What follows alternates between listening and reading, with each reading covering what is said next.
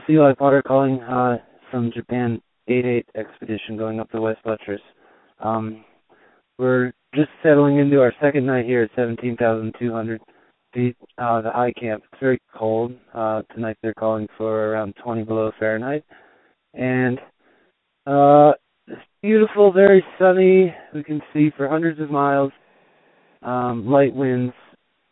And tomorrow we hope to get a chance to go, but there's a pretty substantial storm forecast in the afternoon. So the plan now is to wake up and to kind of look at conditions and consider it. I'll let Keizo talk to you about his day. We had a rest day today. Okay. はい、日本の皆様、こんにちは。船戸です。5200メーターの最終キャンプで、昨日は非常に疲れた一日だったので、今日は、休養日ということで、明日の登頂アタックに備えているわけですが、素晴らしい青空と、素晴らしい景色が見れる状態です。でも明日の午後から、ス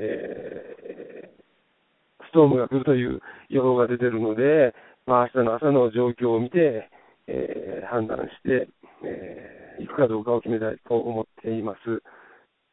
それと、今、気温が非常に下がってきてて、今夜の気温はマイナス30度の、摂氏マイナス30度の予報が出ていますので、暖かくして眠ろうと思います。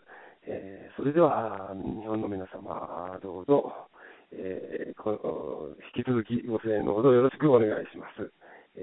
おやすみなさい。